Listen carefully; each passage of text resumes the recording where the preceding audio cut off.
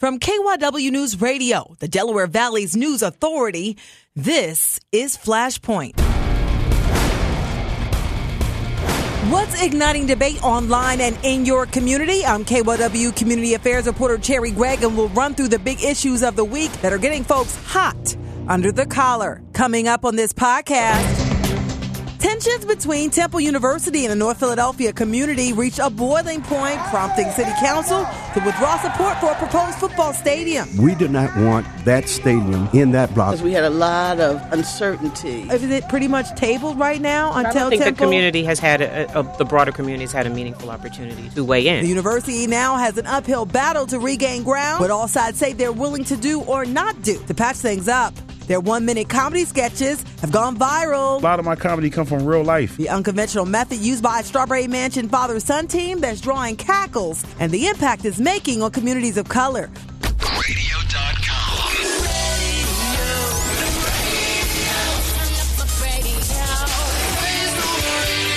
Radio.com. Hey guys, listen up. When you're done with the show, would you do me a favor? Please provide a review and rate this podcast. And feel free to provide feedback often. We need reviews to push us to the top. Now back to the show. Thanks all. Welcome back to Flashpoint. I'm your host, Cherry Gregg. The focus is the proposed Temple University football stadium. Temple is planning to build a 35,000-seat, $120 million facility in the heart of North Central Philadelphia. The building would span from Broad and Norris to 16th and Berks and would require the closing of 15th Street for 2 blocks. But tension between the university has been building and came to a head last week when residents shouted down Temple University President Richard Englert. In a separate meeting, leaders from a coalition of groups working to tank the project made it clear residents will block the stadium at all costs. And say no to a stadium. This week, Council President Darrell Clark told the Temple News he would not support the project unless the community shifted its position. So is the stadium project dead?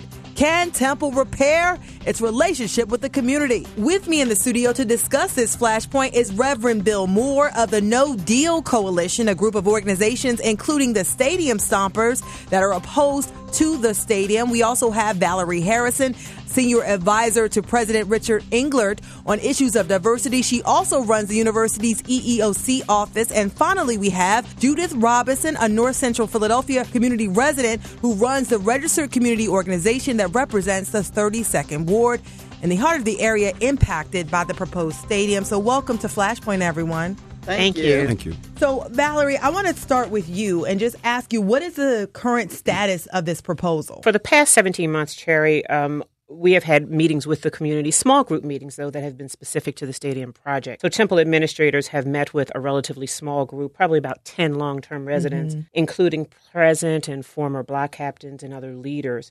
They pretty much have been meeting monthly. And so I've attended a number of those meetings. The neighbors' input has been invaluable to Temple and has informed much of the planning and the direction. Additional meetings have been held with clergy, have been held with principals of the local schools and with other leaders. However, we have heard the message that those conversations need to be broader. And so that really was the impetus for the March 6, 2018 town hall meeting that proved not to really be the most effective opportunity for long-term residents to give and receive information.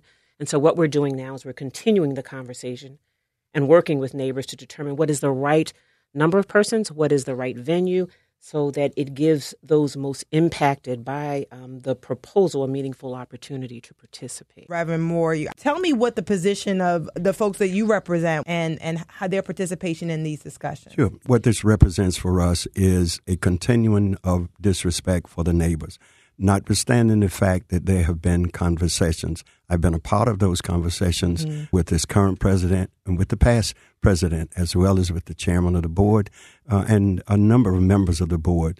But it's primarily been two-way conversation, but one-way listening and hearing what the concerns of the neighbors are. And basically, we do not feel that a 35,000-seat stadium fits in a residential block. Have you heard the full proposal, Ms. Judith, and what is your thought on it? I have seen some renderings and some details, but what we're looking for, because we're the registered community organization that will deal with the land use, we're looking for the feasibility study, we're looking for the traffic study and parking study so that we could ascertain how this will affect the community, such as traffic, major problem as it is now, and especially when there's a concert at the Leocora Center or some graduation, is much congestion. In addition, there's always issues of parking in the surrounding community. So this is ongoing, whether there's a concert or not. We just have a problem with parking. We have permit parking on some blocks. One of my fellow committee persons told me that she had to walk several blocks away from her home, even with permit parking, because after 8 p.m., there is a major increase in people coming back home, students from out of school, and there's a major problem. In addition, we have problems with student behavior, ongoing. These are issues that are ongoing, so I have encouraged Temple to deal with some of these issues prior to meeting to extend the proposal for a stadium. People have criticized Temple because of this lack of communication, and there have been ongoing problems. Explain, so there would be this stadium in the middle of this neighborhood. How does Temple view dealing with some of the issues that both Judith raised here and that Reverend Moore raised, the fact that this is where people have been living for generations? Absolutely. And we have, again, even prior to the 17 months that I just talked about, there were ongoing meetings and dialogue with community members about quality of life issues. Certainly, we have been aware of the trash issue, and so we've been working with neighbors to try to work with the city to increase, at Temple's expense, the number of trash pickups. In the community meetings, we've also talked about a special services district, and the community members have helped us to think about what a special services district would look like in terms of additional security as well as cleanup. We've also worked with liquor control enforcement to beef up our efforts around the disruptive parties on the weekend. We understand, and we have added a tremendous amount of additional resources to deal with both the drinking and the partying in the community on Thursday and Friday and Saturday nights. And so the community has worked with us in that. We have imposed stricter sanctions on students in terms of our disciplinary process for behavior that is disruptive to the community. One thing that our Temple student government has helped us to think through is adding information in our curriculum. I teach a course, for example, it's called Understanding North Philly, to help students who are not from this area, who come into this area, to understand this community, to understand some of the causes of concentrated poverty, of underfunded schools, but the rich legacy and history of this community so that they value it in the way that they value their own homes. And so Temple student government has been on the front end of that, and we've been working to infuse more of that information into curriculum so that we can change behavior. And so we are well aware of that, and we have worked with our police. We've worked with city police, again, with liquor control enforcement, and with others in an effort to really deal with this issue of disruptive parties and that kind of thing. The stadium, and so, for example, in the stadium project, the plan includes moving all tailgating out of the neighborhood onto main campus, in buildings on campus or in property on campus, so that we don't have that same problem 8 additional days of the year. Because I want to ask games. you about Yes. that, because the proposal was just to use the stadium during these 7 home games, yes. 8 home games. A lot of people are like, really, y'all going to spend all these millions and millions and millions of dollars and only use the stadium for these? It just doesn't sound logical. Well, it's a multi-purpose facility in the sense that there's also retail space. And so we've been talking to the community about what kind of retail space is desirable or would you want in that space. There would also be other uses in terms of research and classrooms and that kind of thing. So it's not just a stadium, but it's really that's a perfect venue facility. for big concerts. I mean, I've never seen a stadium only be used for one purpose. Absolutely. I think if I can jump in on this, I think one of the things the president said in the 5 things he said in the presentation that and I read that presentation, right. yes. He talked about the 7 games, but he also talked about the fact that there may be a championship game and other kinds of venues, so that there are some things that are said, but there are a lot of things that are unsaid. Once this stadium, if it manages to get built, that will happen simply because all of us have been students, and students would do what students would do. The bottom line is they have not controlled the students' behavior in the neighborhood. So if I could expand the discussion really beyond the 2 or 3 blocks beyond the stadium, because there is a residual impact of this where Temple is joined together at the hip with the developers in the block of my church. There is a home being built. Say the block, please. Yes, it's the 1300 block of North 19th Street.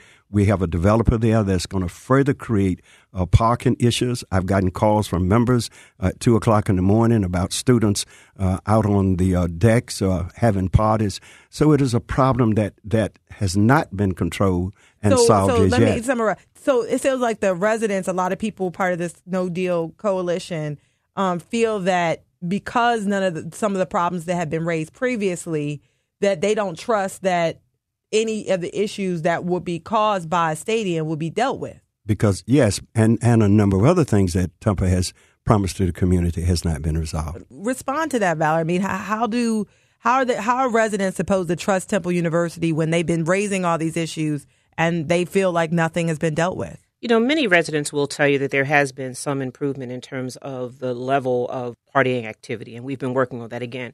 There is a police presence that is greater there. The liquor control enforcement presence is greater, but there is a lot of work to do. We have a disciplinary process that has really been beefed up in order to respond to that, and we'll continue to do the work around that. We are right in the middle right now of doing a workforce development initiative. And what we're looking at is not just job training. We do job training now, but connecting folks to specific jobs after they've been trained, and Temple being at the forefront of being the employer in that case. So we are doing things like that. We are in Duckery School doing work and trying to do more work. And so all of this, like the Leah Center, would be subject to a specific agreement between the community members and the university. Yeah. And that is what our goal is, to have a robust conversation like this. Yeah. And to seriously consider and take this into account in reaching some sort of formal agreement around the types of jobs, the retail opportunities, all of that would be memorialized. And Judith, I know you were there when the Leah Center was built. You have some memory of some of the things that happened, and there's been a number of changes of administration. What do you have to say about this? Well, I'm very concerned, and I hope that we can get a better team at the negotiating table, because we had a lot of uncertainties even after the deal was struck. Mm-hmm. There was concern about how much money for the community was agreed upon, where those resources were when the community needed them. I just heard something recently that some of those funds were even returned back to Temple. I was taken aback by that. Whatever the deal was, I would like to see that the future deals are in writing. Mm-hmm. The community is... Because there are so many changes in leaders. Yeah. Absolutely. And that is documented somewhere in a public venue so that all are aware of what exactly is being negotiated. I think that's so important. You know, you have people with a leadership, so-called, go behind doors and negotiate something for the, quote, community, and the community isn't aware of what is being negotiated. And you have many factions wanting to be at the table to negotiate with Temple, and they're doing their own little deals. Why do you think, Reverend Moore, that this has come to a head in such a tangible, palpable way, like where you can feel it and see it and hear it?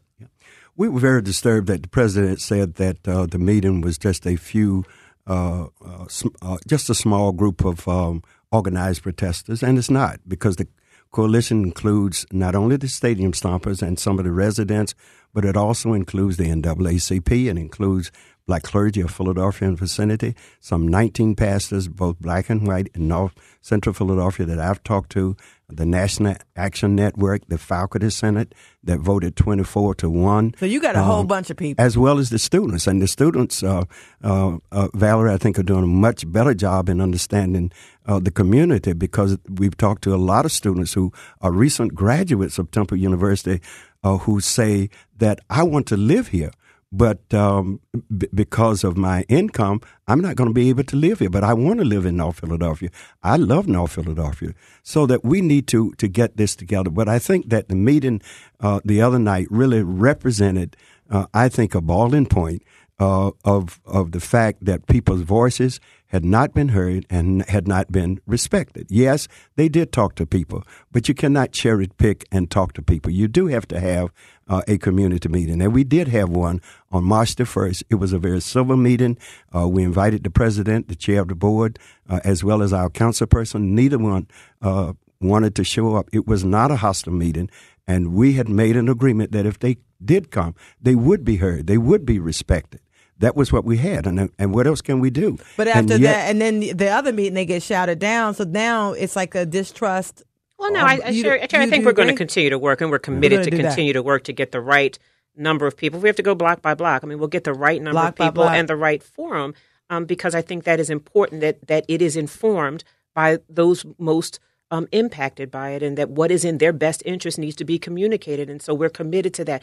To respond to Judith's point, I think the Leah Corr Center, there were a lot of learnings from that. You are exactly right, that we learned a lot of things from that. We learned that we need to memorialize the details in a way that is more inclusive, and that is in a more public way, and that we need to include more people in those discussions. And we're committed to doing things differently. There are many wonderful things about the Leah Corr Center. There are activities and communities, and we go to parties and events and shows and that kind of thing there for the community. There are many wonderful things about it. But I think you're right. I think that we've learned a lot from that process, and so we don't have to sort of repeat the same mistakes. And you wanted to comment. Go ahead. ahead. I just want to mention about this coalition. We are the 32nd Ward RCO, and our boundaries, this proposed stadium, are right smack in the middle of it.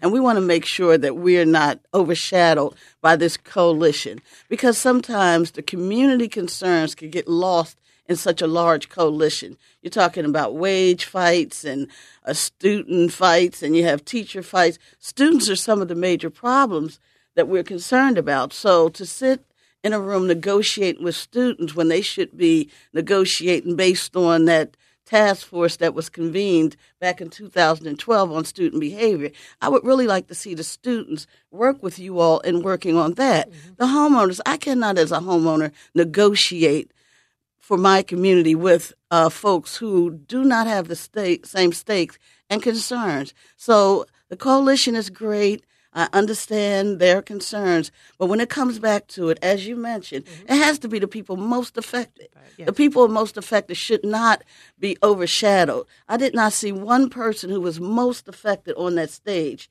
when you all had your Stadium Stompers meeting. And that concerned me in that the people on Norris Street, who will be impacted, who are now impacted by traffic, noise, trash, etc., will be more so impacted. So I want to make sure that those folks are not overshadowed. Because there were a number of leaders like Power on the stage. There were people from the Guardian Civic League.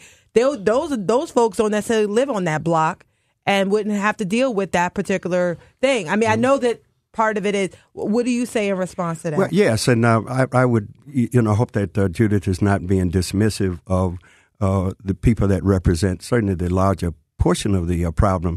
No one disinvited Judith. She was welcome to come. I'm not the most affected. I'm not. Well, that's okay, but that's fine.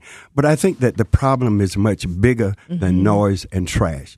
It is really about an African-American community that is being displaced. If you look in Philadelphia, even going back to the Great Migration on South Street, when African-Americans came from the South, settled on South Street, they thought they were in heaven. They had made it. But you look at South Street now. We can, and I mean, that is very true. I mean, and the displacement issue, the gentrification issue, many times caused by university spread and sprawl. I mean, they're dealing with the same thing at Drexel. There's been pushback over there. UPenn had this very same issue. Any response to the feeling that, and a lot of this that's happening has to do with the race of the individuals and the income level of the individuals living in this community? So I think we said earlier, and I hope that we've made this clear, this is not about acquiring additional homes. This is not gentrification. This is building a stadium in a multi-purpose facility on land that is already used and owned by Temple. This is not expanding in terms of that. So I just wanted to make sure But it does have an impact. Well, it does have an impact. But this is development in a different way, because this is development that engages the community in the discussions. Again, we need to have a broader discussion. We started with a small group of those most impacted, but it's clear we have heard that we need to broaden that discussion. But it includes a discussion of what is in their best interest and how they see it. They inform the vision. They inform the development. So we think the most important thing is this conversation has to continue. And it has to continue in a way, again, that the most affected people do not lose agency, that they are heard and that they can receive information. All of us are impacted, Valerie, because if you're going to get $140 million in bonds, that's going to impact the taxpayers. That money has to be paid back. To say that it's just going to impact people in the 3-block area is a ludicrous argument. All of us are impacted. I think what Temple has not heard is we do not want a stadium. I don't care whether you call it a multipurpose center. I don't care what you call it. We do not want a stadium in that block. It does not fit. There are residents there. There are people there who want to stay there. And even some of the people who make the decision. And I'm really disturbed that the decision is made by people who do not live in the community and who stand most to be benefited from it. The lawyers and others from the decisions are made. And you two ladies ought to be disturbed that there is not a female of any color on the executive committee of the trustee board who made the decision. And if you have 7, 8, 9 white men making decisions for our people, that is unacceptable. What I've heard from person after person, we do not want that stadium in that block, even though it's in your footprint. Your footprint is on our neck. And that's what Temple is not understanding. $140 million, even if you paid the link $2 million a year, it would take you a long time to go through $140 million. Council President Darrell Clark came out this week and he said that he would not support it unless the community said they supported it. Is it pretty much tabled right now until I don't think Temple? the community has had the broader community has had a meaningful opportunity to weigh in and to participate in receiving information and giving information. And that's the process that we want to do. So in the same way that Reverend Moore has heard people who are opposed, we've heard people who are for it, and for various reasons. And so we want that to be a fully... So you heard people in the neighborhood who would be affected, yes, who are for the stadium. And they want to participate in the process of the plan going forward. They want to participate in that process. They want to participate in what the retail opportunities look like. Are they meaningful? They want to participate in whatever community. So the stadium issue is still alive. I think the issue of still talking to the community and giving them an effective opportunity to speak for themselves, to be heard and to receive information and to be fully informed. So we're committed to that. So you committed to at least keeping the conversation going. Open. Absolutely. If you're going to have a productive conversation, you have to have the people who want it and people who don't want it. You cannot have stealth people who will not come out of the closet and say where they stand. We've made our position quite clear. We do not want the stadium. Now, when you talk about African-American people who have businesses, can you put your finger on people who say, yes, if it is built, I'm prepared to put up the capital to move in there?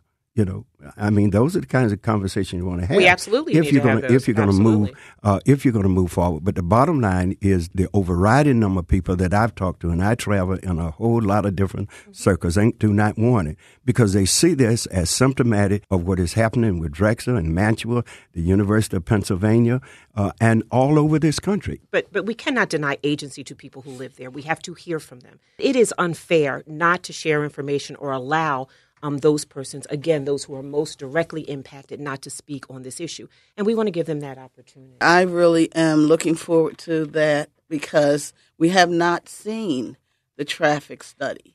And if we were able to look at details of how would you manage deliveries, how would you manage shutting down 15th Street? You know, where would the traffic go? And so that is a big issue. There is a traffic study, and the engineers have finished the traffic study. Has not been publicly shared yet, but it will be. And then that is something. Why do you think it's taking Temple so long? I mean, 17 months is a long time to be negotiating this and to not have quelled this issue. This is a complicated issue. It is not a simple issue. There are engineering studies.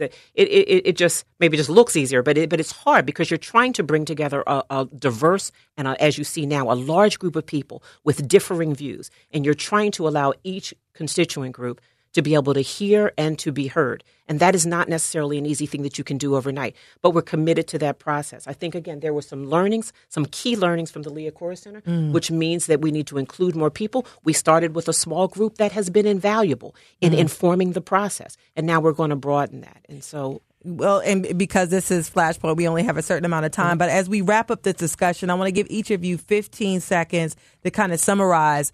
Where do you see this going? What are the next steps? And hopefully building some kind of a bridge, whether it includes a stadium or not. How do you build a bridge with Temple and the community after all of this? I'm certainly open to conversation, but I think what Temple has not heard is an overriding number of people do not want the stadium, and they continue to push the stadium down our throats. The conversation is about 2 years too late. And Judith, what do you say? I would like to see Temple Bill relationships ongoing because they really need to. It's unfortunate that they haven't over all these years. And I really wish that Temple would move forward with possibly the Special Services District.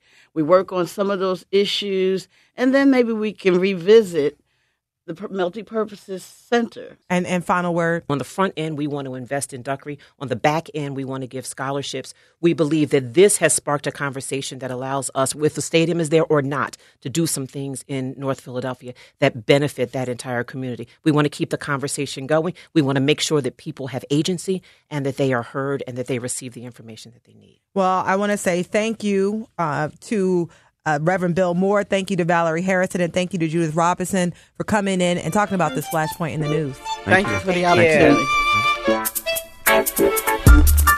Next up, a father-son comedy team whose 1-minute sketches have gone viral. At the end of the day, I want my son to have a future, to be good. I'll tell you 2 ways their unconventional act is changing perceptions. Radio.com.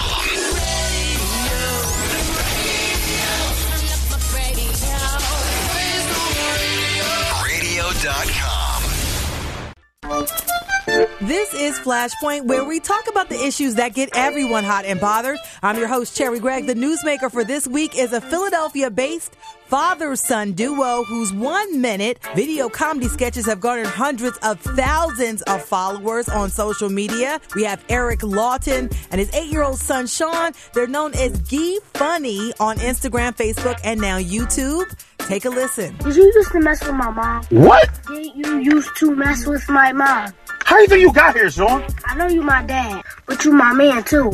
And as my man, you shouldn't be messing with my mom. The videos get lots of laughs and sometimes criticism as they gear up to launch a full 25-minute comedy series online. Eric and Sean, welcome to the KYW studios and to Flashpoint.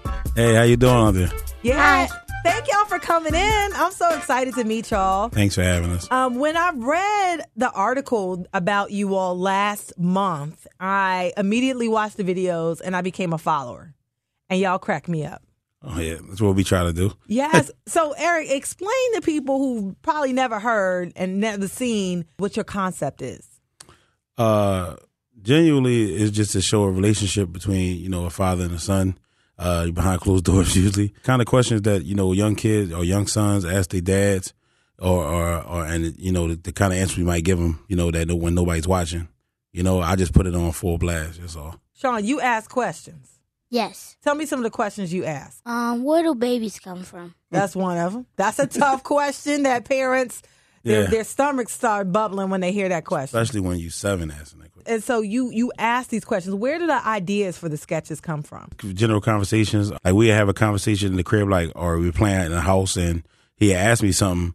Then I think to myself, wow, how is he 7 years old asking them kind of questions? You know what I'm saying? Mm-hmm. Or thinking like that. And we just put it on in front of everybody, but we just take it to a higher level. Sean, you seem like you're not nervous at all. And I'm not. What do you want to do? I want to be an actor. Mm-hmm. And this is what is this, like practice for you? Sometimes practice and sometimes we'll do real videos. Yeah. No, it is real videos. But it's like it's kind of building up to something, it seems like. Well, basically it's like, when I start pushing Sean to different things, like I pushed him to basketball. He wasn't really feeling that. You ain't like basketball. I pushed him to football and stuff like that. He wasn't really feeling that. So don't you know how a father, want their kid to do something, and especially if you was into sports, you're like, oh, my son gonna do this when he.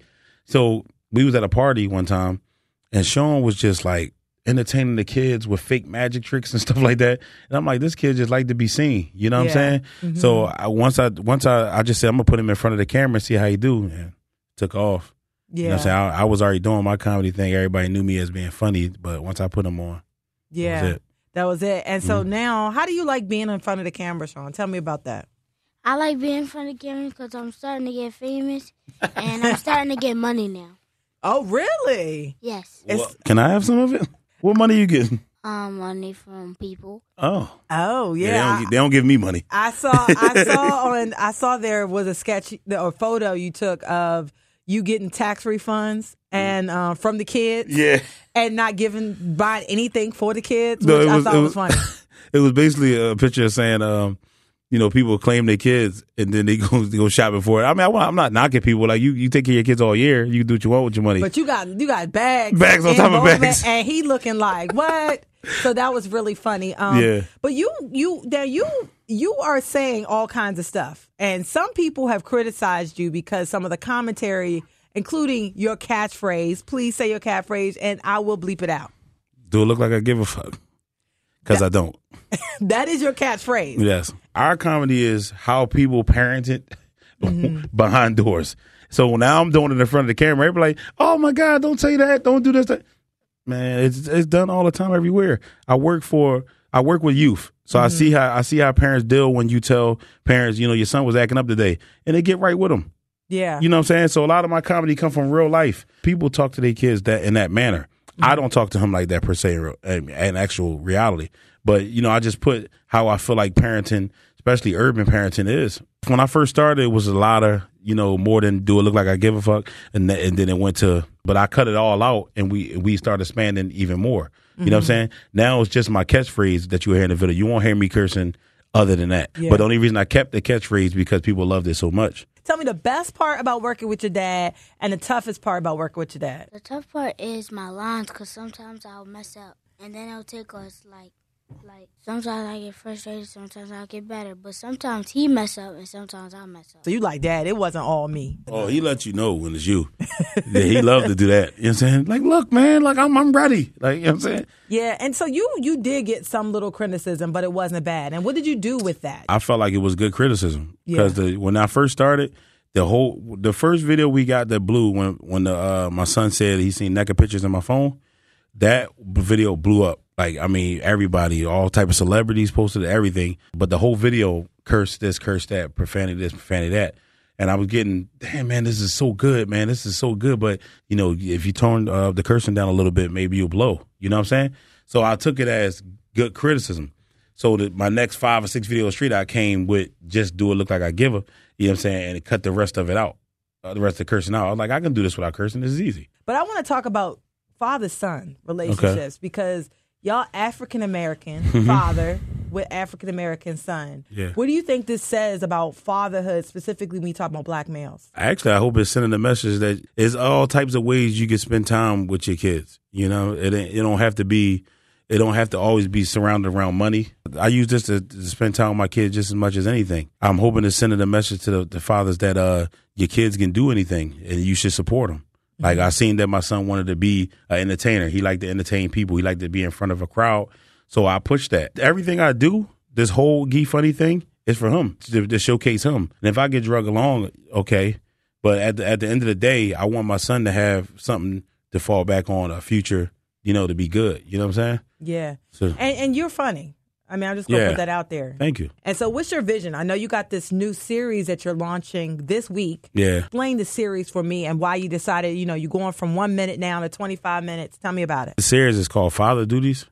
And it's just basically to show that a day-to-day being a single parent. The show is going to basically show, me trying to raise my son and through bullying, through peer pressure, through, me trying to live my own life while he always around. Father Duties will be an extended version of your videos, or it's actually like a sitcom. It's definitely a extended version. We got more of an avenue now. We got more of lanes, like switching scenes and more of a story to tell in them. Instead of you getting a quick version of it, you got to actually see it play out. And now you've built up an audience for your YouTube channel.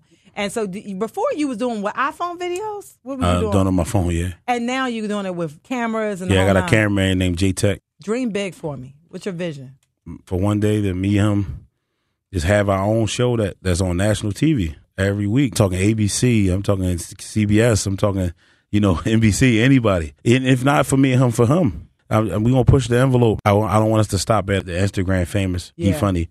I want us to be Gee Funny, the actor, Sean, the actor. And so, Sean, how you feel about that vision? Good. You ready for this? Yes. And so I just want to say, congratulations. Thank you. On, just being a representative, of Philly. So where can people find y'all and check out these videos? Because I'm really not doing them justice on how funny these 1-minute videos are. And I want to make sure that people check you out on the new YouTube channel to see the full episodes. The new YouTube channel is called The Real Gee Funny. They just as good as the 1 minute, but they drawn out. You get to see everything. You can find us at Gee Funny on Instagram. You can find us at Gee Funny fan page on Facebook.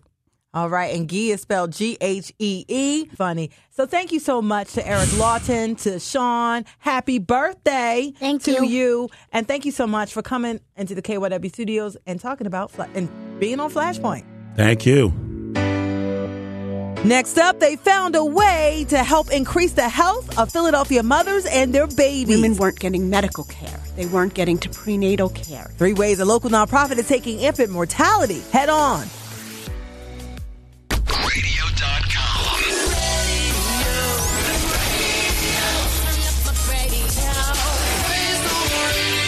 Radio.com. This is Flashpoint, and I'm Cherry Gregg. We here at KYW are all about community, and this week, it's all about birthing babies and allowing them to thrive. Maternity Care Coalition is an organization working to improve the health of mothers and their babies in communities in southeastern Pennsylvania. And since 1980, the organization has assisted more than 100,000 families. With me in the studio to discuss their ongoing effort is Karen Pollock, VP of Programs, and Marianne Frey, Vice President of External Affairs for MCC. Welcome to the KYW studios and to Flashpoint. Thank you, Sherry. What was the problem that sparked the creation of MCC? There were communities in Philadelphia where there were infant mortality rates that were comparable to developing countries. And infant mortality is when a baby dies between the first month of its life up to 1 year. And there were a group of individuals who were concerned about infant mortality in Philadelphia, and they came together and they formed a coalition.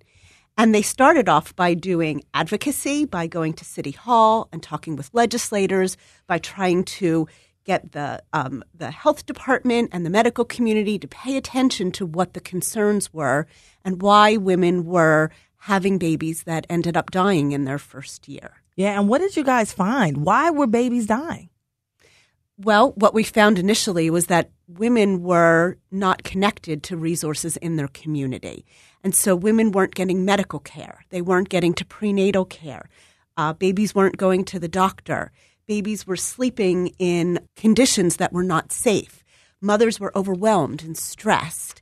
And housing situations were not conducive to growth and development for children. And so our work was really to go to the communities where pregnant women were and engage them in services, connect them to resources, do lots of health education so that we can deal with this infant mortality rate. Now, I read that there is a lot of good news. The number of babies surviving has grown and the number of babies dying has decreased significantly. And especially in communities of color, we're seeing that same trend. But there are still significant disparities. Mm-hmm. So white women tend to do much better in all of these maternal child health outcomes than women of color. Hispanic women, African American women, Native American women. And so what we need to do is work in our community to make sure that everybody has access to the same kinds of services. And one of the things you mentioned, Marianne, is that there's a Mommobile. Explain what that is.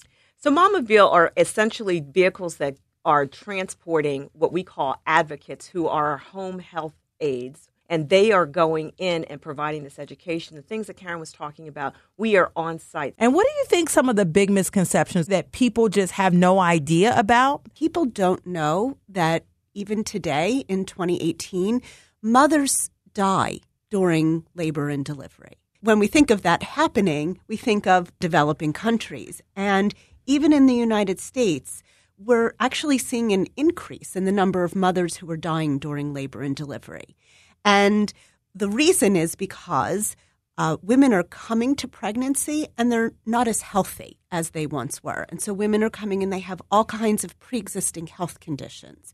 And they have stress in their lives and they experience violence in their communities and domestic violence in their homes. I think the other thing that people don't always remember is that babies continue to die from sleeping in unsafe sleep environments. And we have been doing a safe sleep campaign. We have a website that is safesleep.org. If you go on that website, you can find information about how to create a safe sleep environment for your child. We also run a program called Cribs for Kids, where if a family is unable to afford a crib, we are able to provide that along with education on how to create a safe sleep environment for children. Can you just give me the laundry list of some of the programs that MCC has that people may not have heard of that are sort of like helping with these healthy outcomes? We're actually the largest provider of early Head Start services in Philadelphia. We have the Mommobile program that we spoke about earlier, and Healthy Start.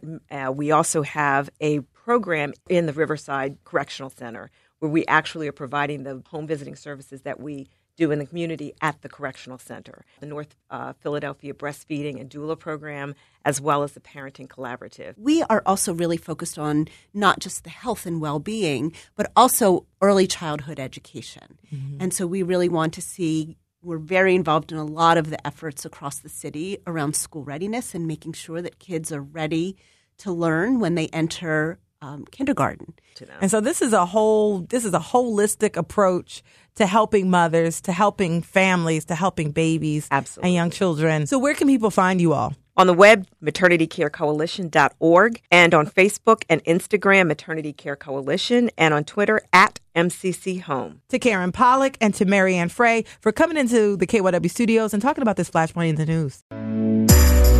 That's it for the Flashpoint podcast. I hope you enjoyed this exclusive content. Follow KYW News Radio on Twitter and let us know what you think by using the hashtag Flashpoint. You can also follow me at Cherry Gregg. You can subscribe to the show by using the radio.com app, iTunes, or whatever platform you use to get your podcasts. If there's an issue that makes you hot under the collar, let us know, and we'll walk you through the flames. As wellness coach Donna Martini recently tweeted, compromise is not about losing.